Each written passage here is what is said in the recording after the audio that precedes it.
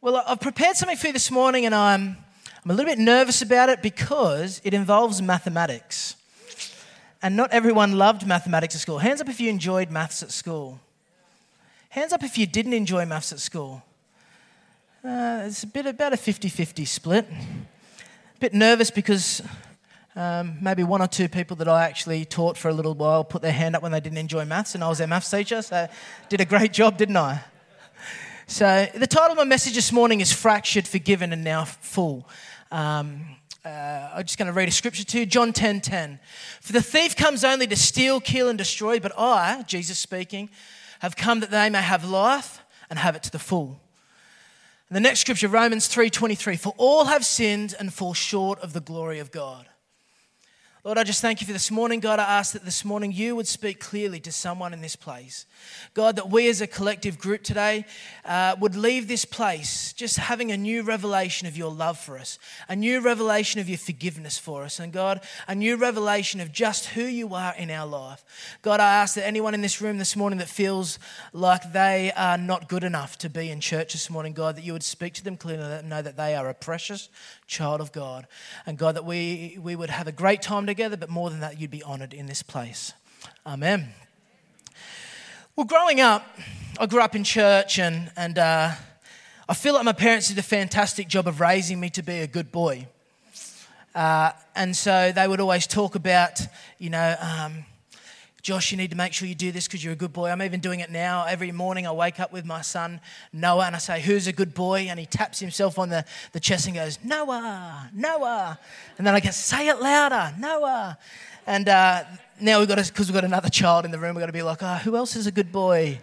Zachy. But in Romans 3:23, we have all sinned. And even my parents trying to do a great job to raise me, I'm still a broken person. And just because I'm up here with the privilege that Pam and Ian have given me to share with this morning, does not mean that I am any better than you. I am still very broken and am very much in need of a saviour, just like you and I are all in that same position. So really, I just want to talk this morning about Jesus. I'm going to start off and take you back about 18 years when I went to Newcastle University and studied a maths and a teaching degree. And I will be really, really candid and honest with you. I didn't really love the mathematics part of my degree. I wanted to teach maths, but the maths was really hard, really hard. Like I used to sit in class with this type of person that I wasn't. Like they would read maths textbooks on the weekend. I'd watch football on the weekend. And they'd get together and this isn't a bad thing. If you do this, that's fine, but I didn't do it. They'd get together on the weekends and play Dungeons and Dragons. And I'd be like, yeah, I like playing computer games. And they were just a different person. I didn't really fit in. However, I remember asking God to really give me opportunities when I was at university to have a better understanding of who he was. And I'm going to share with you a little bit of a revelation that I felt like God gave me in one of my classrooms one day. And it really, really hit home to me what it was all about. And it was about maths. And I don't know if you know, but the word fraction comes off the root word fracture, or in Latin, fractus, which means something's broken.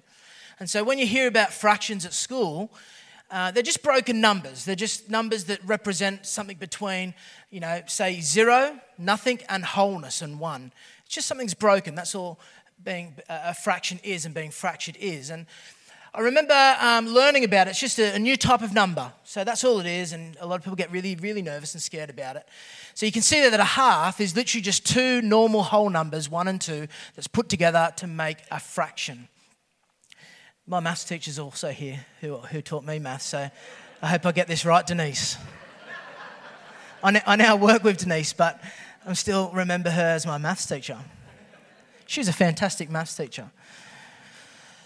But I don't know about you, but as I said that we're all broken at the start, I've got two fractions on the board here. One's a quarter, one's 3/4.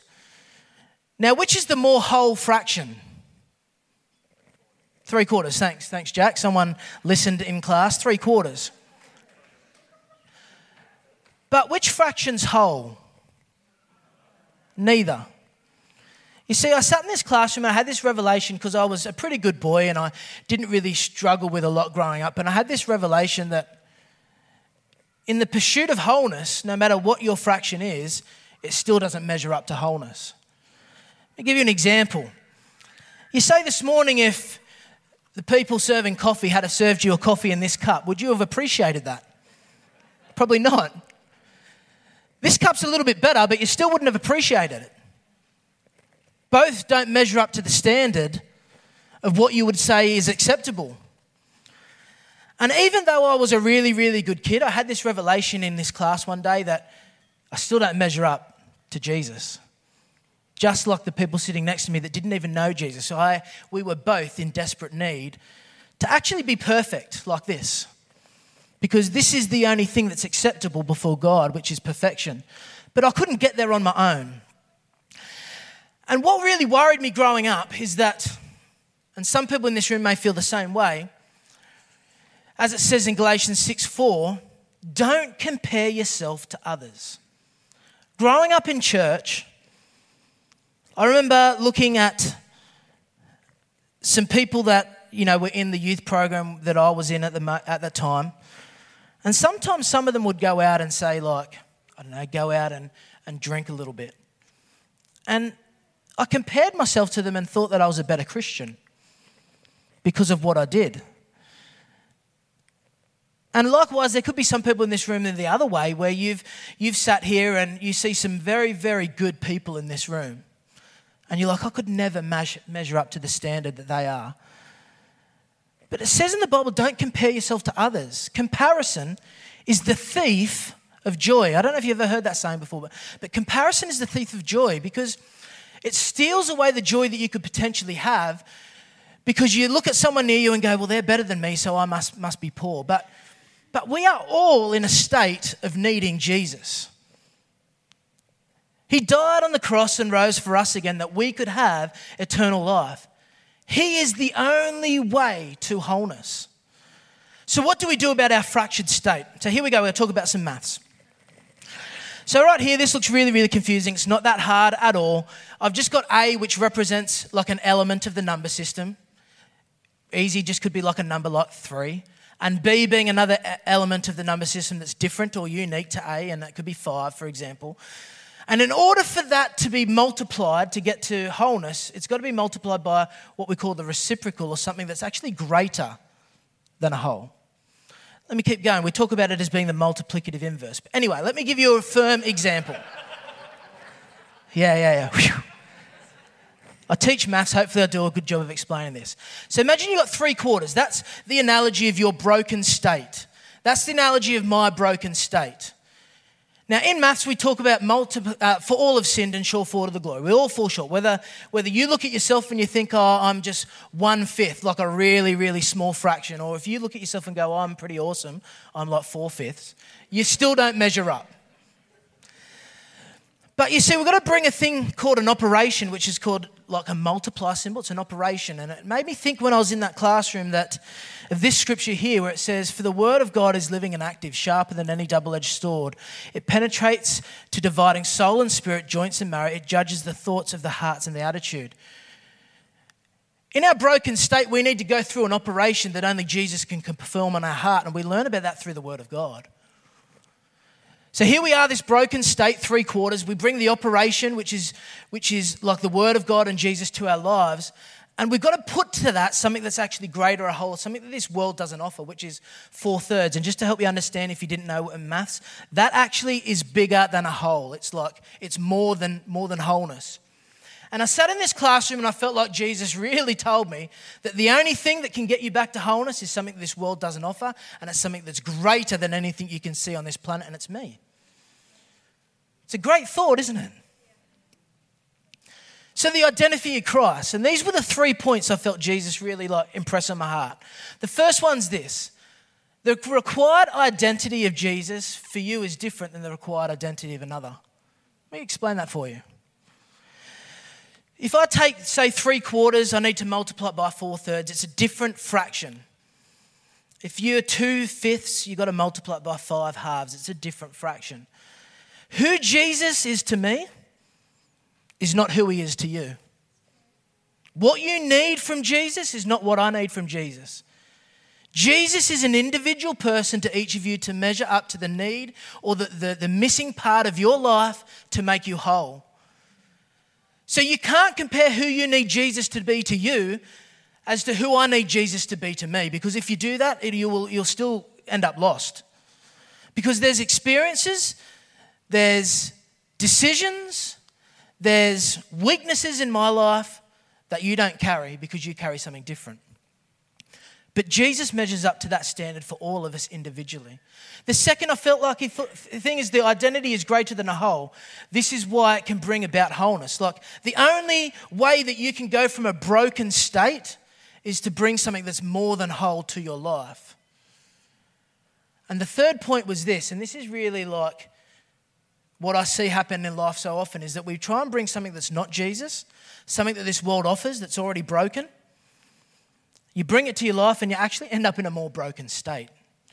So say you've got a quarter, you multiply it by 2/3, you actually end up in a more broken state than you started off with. And you see this happen all the time in life.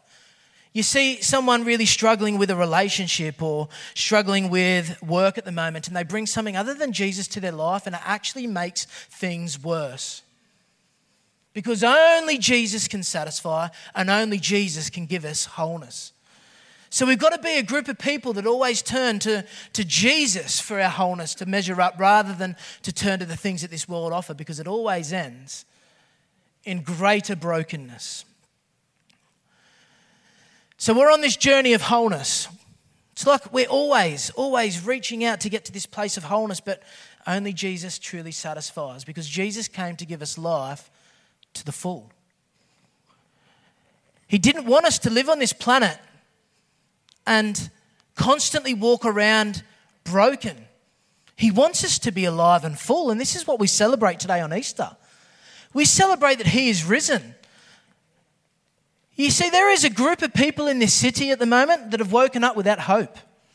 There is a group of people that have woken up in this city at the moment that are turning to things other than Jesus, but we have the solution. We have the answer that can bring about wholeness.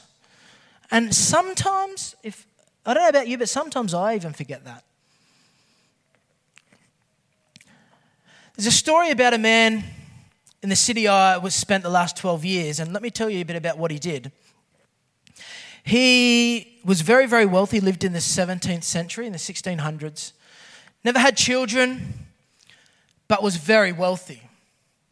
He contributed massively financially to help set up schools, to help set up houses for the poor. He was quite a remarkable man, and so many aspects of Bristol was remembered because of this guy. So there was a school down the road from where I lived, and the school was named after him. There was a hall, the main hall in the city of Bristol was named after him. There was a church that was named after him. However, you may remember very, very clearly in the media, I don't know if you remember, but did you see a video of like a statue of someone in Bristol maybe about 12 months ago, 18 months ago, that was pulled down and chucked into the river? He made all his finance through actually the slave trade. And I thought, it made me think about the fact that we serve a Jesus who doesn't want to highlight our wrongdoings. But what Jesus did is He died on the cross so that our sin could be forgiven and wiped clean, not so that we as a whole person had to be wiped clean. We are battling at the moment in a society where people, when someone makes a mistake, they want to remove them from society. But Jesus isn't that type of person to us. He just wants to remove our sin.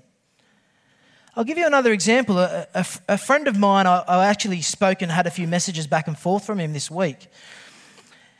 He set up a charity down in Adelaide to help Aboriginal communities that are in need.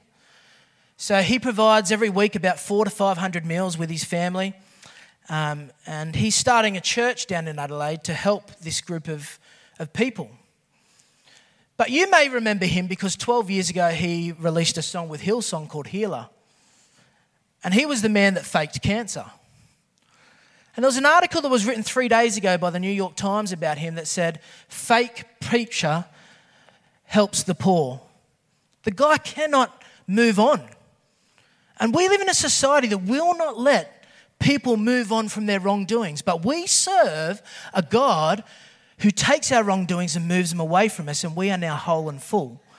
And it made me think about me, and I'm going to be really, really honest with you. Even though he's my friend, I have said things sometimes like, he may never be able to move on from this. And God really did a number on me this week and said, who are you to make that judgment of him? You are in just as much need of a Saviour as he was. So do not hold him back, because I had this revelation that forgiveness empowers us to move forward. But forgiving others empowers them not to be held back. And forgiving others stops us from holding them back. Can we be a group of people, a church community that will do nothing more than celebrate wholeness in people and not allow their bad decisions to hold them back from their future? We need to be countercultural. We need to tell people about the love of Jesus Christ. We need to let them know that just because they did something 5 years ago, 5 days ago, 5 minutes ago, it does not stop them from an eternity with Christ that we get to partake in. Because we celebrate today Resurrection Sunday. Jesus did not die on the cross for us so that we would be in a situation where we had to remain broken, but we could be whole. And may we be a group of people that encourage others to wholeness, not to remind them of their wrongdoings. So wholeness. It says here in 2 Corinthians 5:17, therefore if anyone is in Christ, he is a new creation. The process requires something broken. The beauty of salvation is the fact that Jesus takes something broken and makes it whole.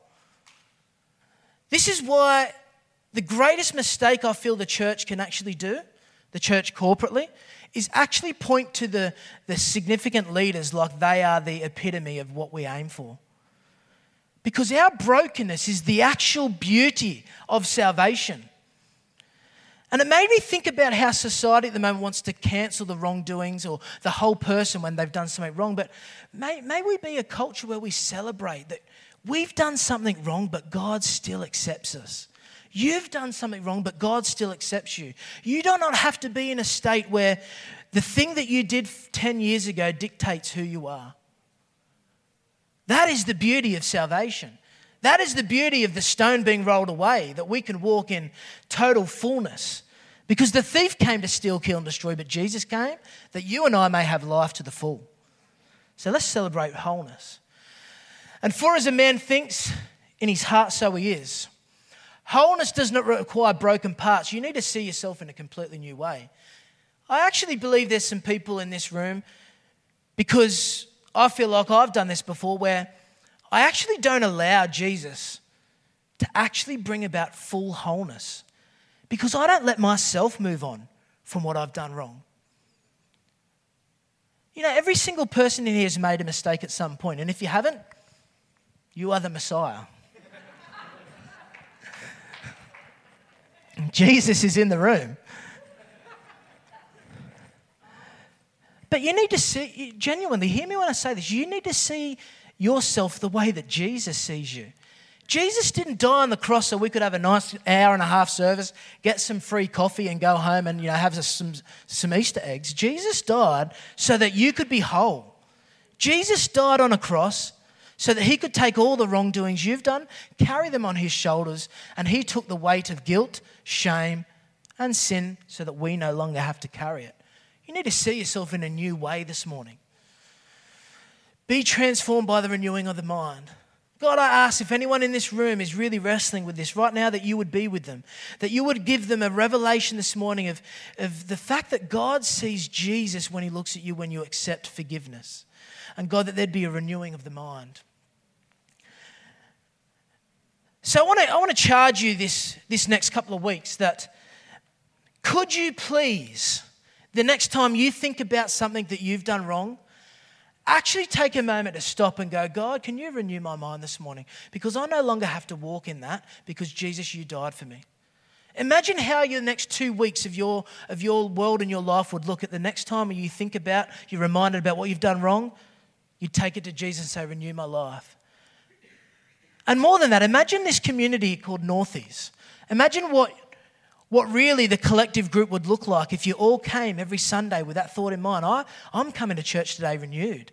My mind is renewed. God has made me whole. And I'm going to come and celebrate what Jesus has done in my life. And when I see someone walk in the room carrying the weight of what they've done wrong, you remind them. Be a brother or a sister of encouragement to say, look, Jesus died for that, so you don't have to carry it.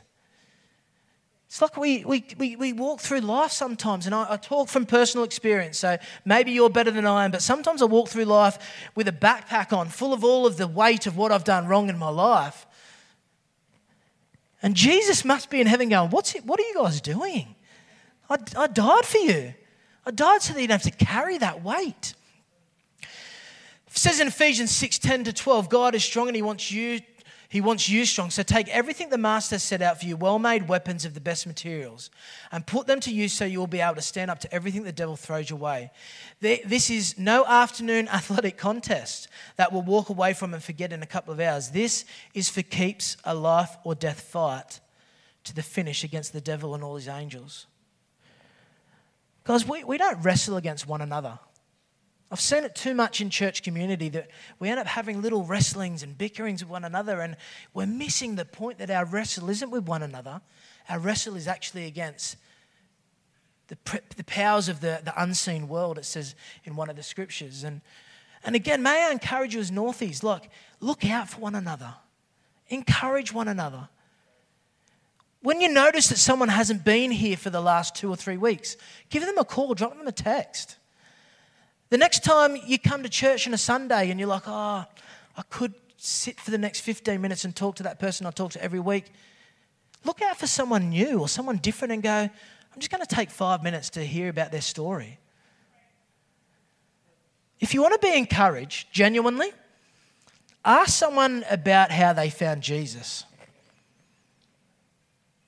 Look, it is a question I ask a lot of people when I first meet them. I'll give you an example. I'm at Luke's birthday party and I've met Danny for the first time. We're 3 questions in and I'm like, so Danny, tell me how you knew Jesus, how you met Jesus. And I was like, am I going too hard too soon here? But I want to know. I actually want to know because it stirs my faith. You see, I grew up in a Christian household. My mum and dad were faithful servants. They're here. They're faithful servants of this body. But I get encouraged when I hear about other people's stories. And you see, we can have surface conversation that's like, the Knights are going to do well today. Yeah, fantastic. Yeah. Have you seen the exchange rate of the latest stock and share I'm into? Yeah, great, fantastic. But when's the last time you actually said to someone, tell me about how you met Jesus? Because I guarantee you after that conversation, you will walk away feeling incredible. Because someone has just expressed about the time where they encountered the love of Jesus for the first time, and it will remind you about the time that you found Jesus for the first time. And what a special, special thing that is.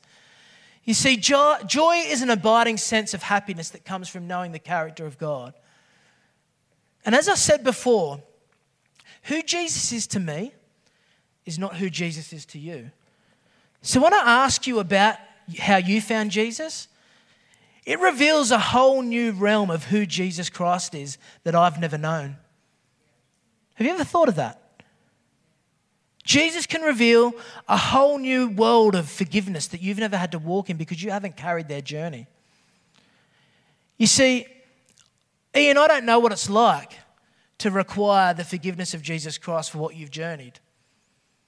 But I know what it's like for me to require the forgiveness of Jesus Christ for being an arrogant little young person that thought he could do it all in his own strength. It's the truth. Wow. Thanks, Katrina.